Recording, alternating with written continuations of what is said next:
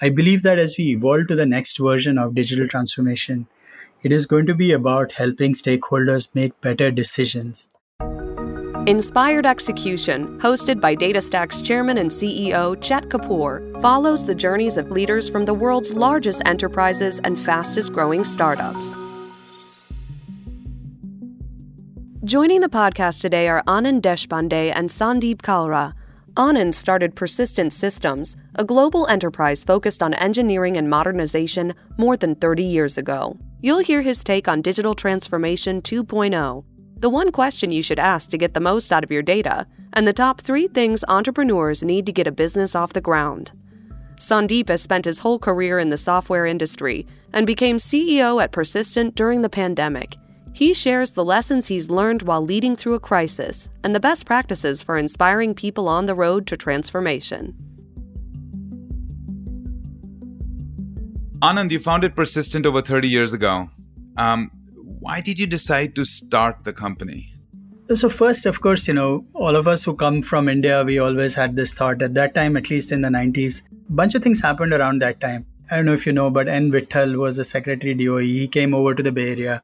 They set up these software technology park schemes. They invited people to say, hey, we are interested in doing something more in software and we want people from the Bay Area to come back. And it just felt right in my timing. I was thinking about what next. And it just made sense to come back to India and do something from here. Before I got back, I had started Persistent and I sort of knew I was doing this. And I was able to connect with potential customers. And I had a business opportunity to do the work from India while there was a customer who had already committed to giving me the work from the US. So I already had a business going when I went back. So that was much easier to sort of get that going at that time. It's been awesome, Anand. What you've accomplished, having being a deep computer scientist, and what you've done with Persistent is absolutely amazing. You've done something very interesting recently as well. You run a nonprofit with your family, the Diazra Foundation, and the mission is to power mass entrepreneurship across the world. What inspired you to start this organization?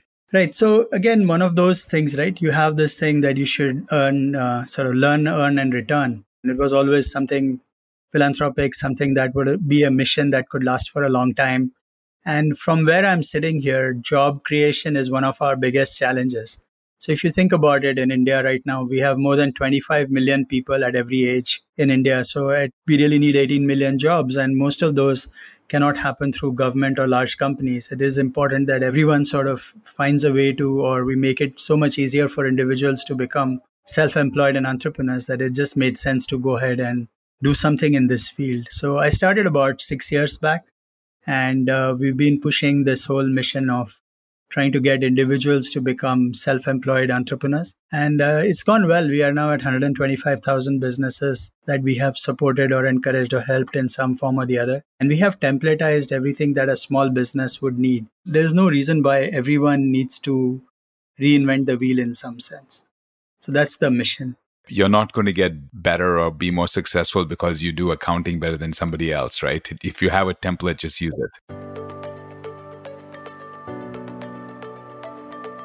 As you look at the 125,000 businesses that you've somehow worked with, is there any specific quality that stands out from somebody who is a job seeker for them to become a job creator? Actually in India, it's kind of very strange. People who don't get jobs actually go and start businesses. So it's not like by choice. Most people end up being job creators without necessarily.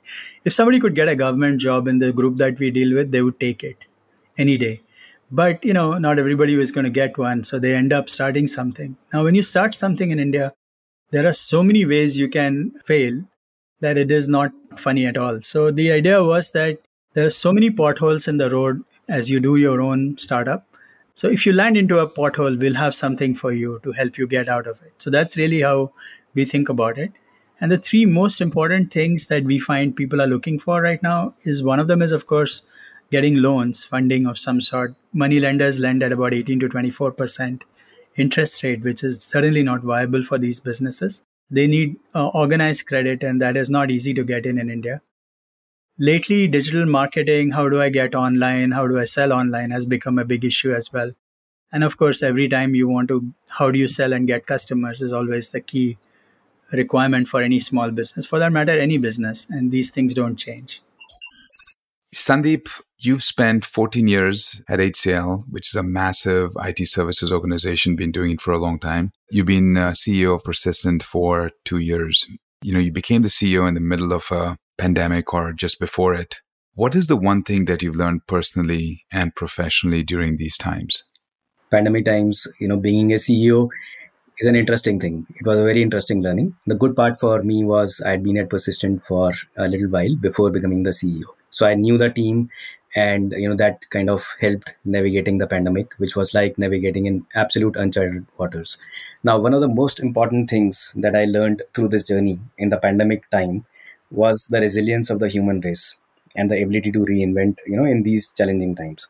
This applies to both the personal and professional side. On one side, each one of us was restricted to home, worried about family, extended family, and the likes. On the other side, it was about keeping the business running, knowing the team deeper, knowing the customers, engaging the customers, partners such as yourselves, and our global workforce in these most uncertain of times. Empathy found a very new meaning, a real meaning with the pandemic waves, coming through.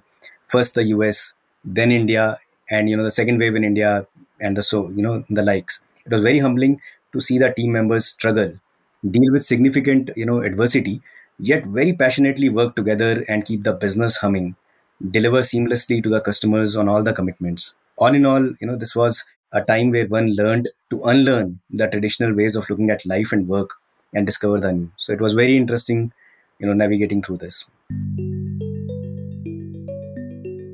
Anand, the question for you, you've been in the data space for a long time. I think you would agree that enterprises have gone through the transformation journey. They started with, let's go off and do mobile apps. Then they went off and said cloud. And I think the next thing is data modernization, right? And all this, obviously, with the desire to reduce TCO, but also to actually get agility. What are your thoughts on the progression that people have gone through, enterprises have gone through? You've seen a lot through the years. And the second thing is, what is exciting for you in the data space at large?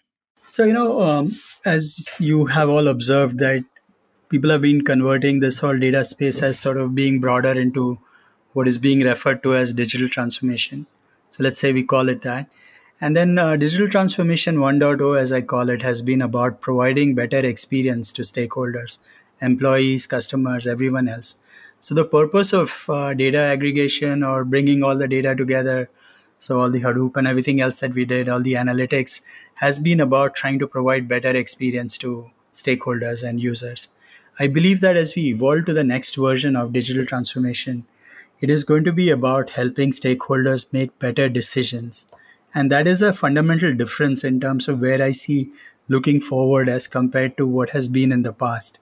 I think experience itself is not enough. People are looking for ways to say that, how do you make my job easier? How does every individual who is touching these systems is looking for getting things done more effectively and more efficiently? So this whole concept of, dashboards or seeing lots of charts and all is kind of not becoming relevant anymore. People are more interested in saying, I have a decision to make. I have three choices. Tell me what the scenarios are and help me make a decision so that I can get work done faster and better. So the human in the loop is starting to become very important. We are asking very different kinds of questions rather than just saying, show me the data. And that is going to have long-term implications on how things are going to come in from data to AI to machine learning, because the purpose for why you would do machine learning is evolving at this moment. And I think one other important thing that I've been dabbling around or thinking a lot about is this whole concept of how do I represent what I want, right?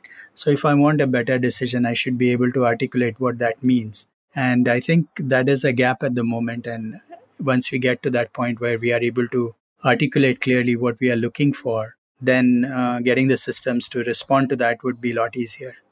Beautiful articulation of the different phases of digital transformation. As you interact with your colleagues in the industry, do you think most Global 2000 companies get that, it was first about experiences and now it's about decision making? Do you think they're thinking of it that way? Are they manifesting it that way?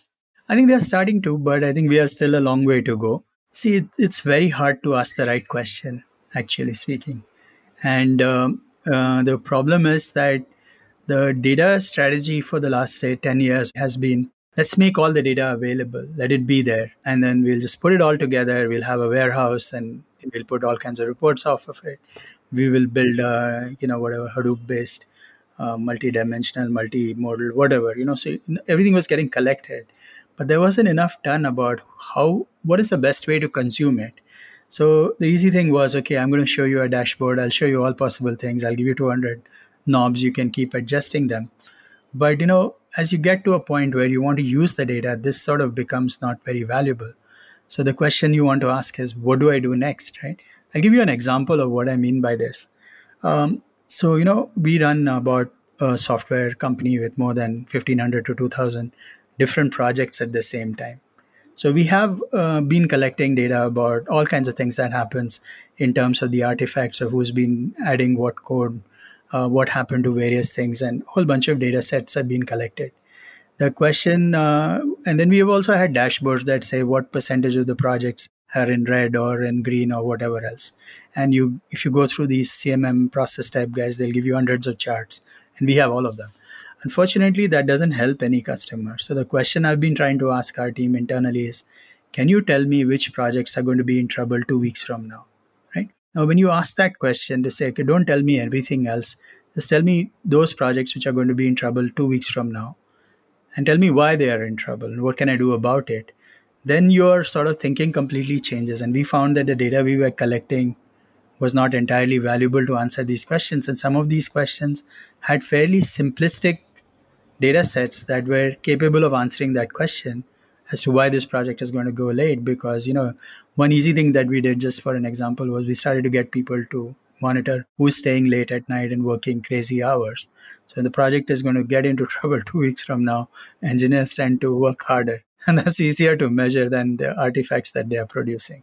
It is not big data, it is lean data, and it is lean real-time data. Because the one thing that we're finding as we have these conversations, these dashboards are interesting to some business analysts, but the speed at which people are making decisions, whether it's consumers or people who are serving the consumers, it needs to be near real time, right? And so you have to make some of these things happen as close to the decision point as possible with the relevant data. And it's not going to come by 30 knobs, right? Or 30 variables. It's going to come by the three things that matter, as an example.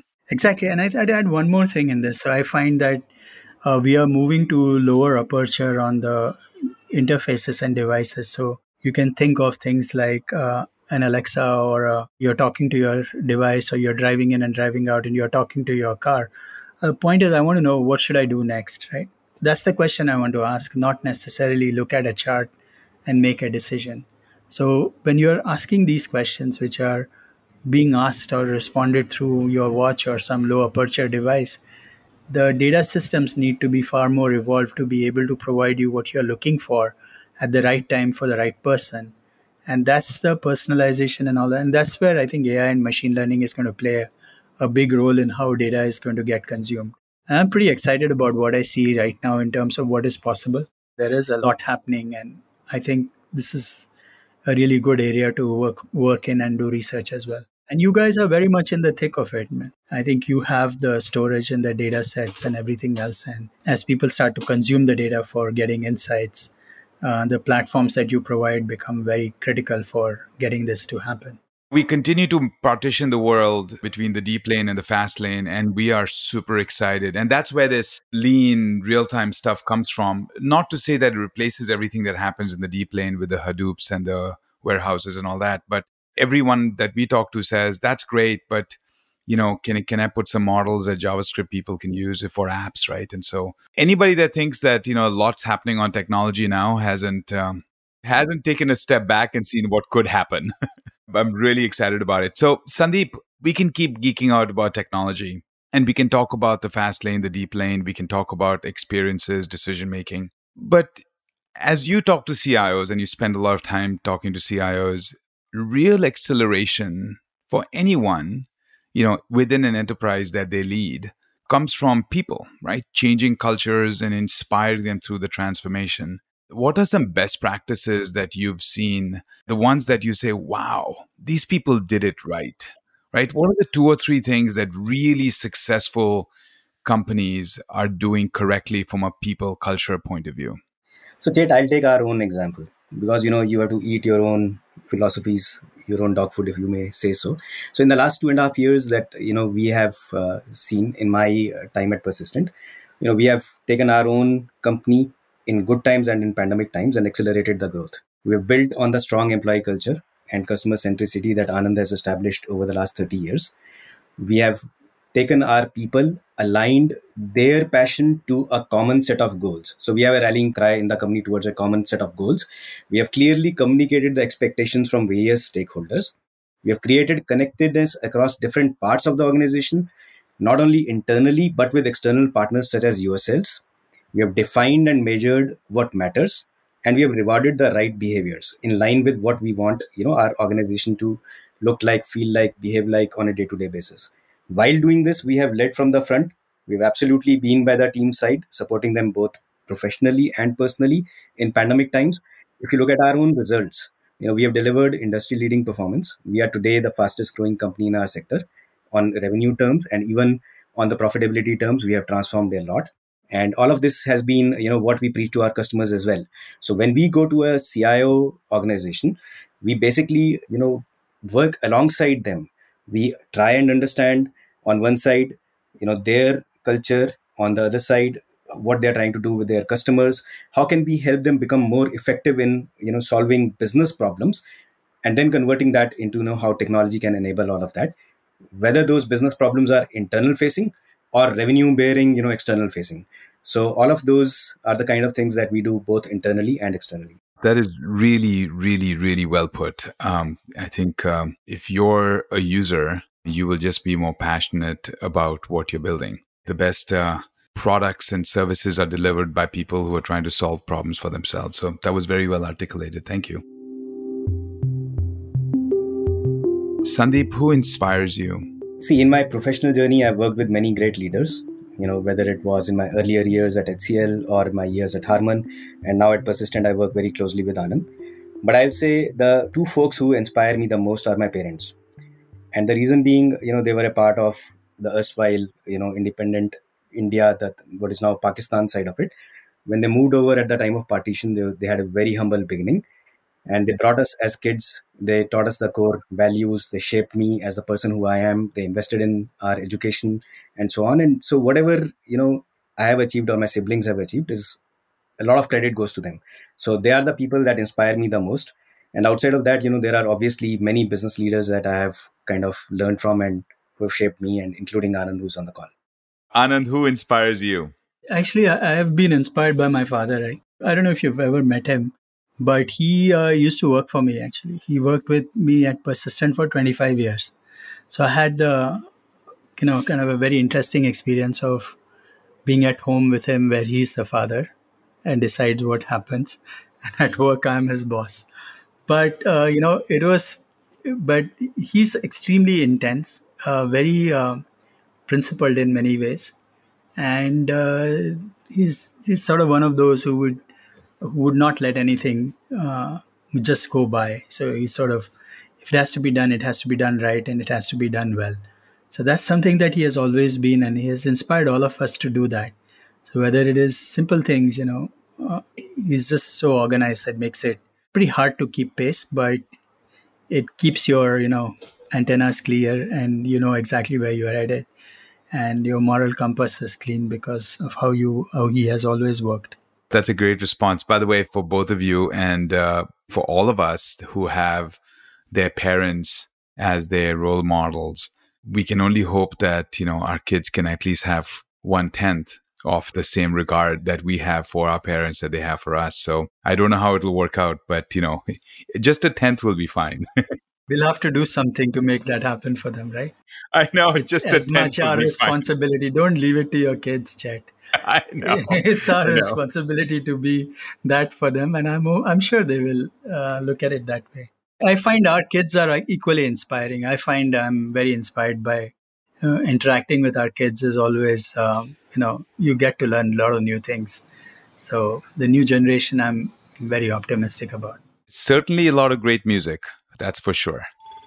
Sandeep and Anand, here's a question for each of you. What's something that each of you has learned from each other? Okay, let me go first. So Sandeep is, I like his intensity and his passion and his hardworking capacity. And he has demonstrated how to get people to move, at all levels. So I've been very impressed by that. I must say I didn't know Sandeep before he joined Persistent. So I only got to know him after he joined Persistent. But, I have learned a lot in the last 2 years. So from my perspective, Chet, I did not know Anand. I knew of Anand, obviously, because Persistent has been a very strong name in the industry. And I used to work for HCL, as you rightly mentioned. So I would look at Persistent as a company that was growing very well, a small company that came out of nowhere, and in 10 years, the way I was watching the revenues, the positioning, many good things and so on. So I had followed Anand without Anand knowing that I knew Anand from that perspective. Now, what I've learned from Anand in the last 2.5 years of working together, the corporate governance is the best part. Obviously there are many things to learn from Anand, but the way Anand has set up the corporate governance, the independence of the board, the integrity, the accountability, the transparency in the organization, there's a lot of things to be learned. And you should see him run a board meeting. Right from an executive summary to the way the 9 yards of the board meeting are run very efficiently. There's a lots to be learned from that. So that's my biggest learning among many others that I've had working with him over the last 2.5 years. The next set of questions are rapid fire quick response questions. So I'm going to start with you, Anand. What new technology or technologies are you most excited about? I've been trying to figure out more about programming cells, so synthetic biology.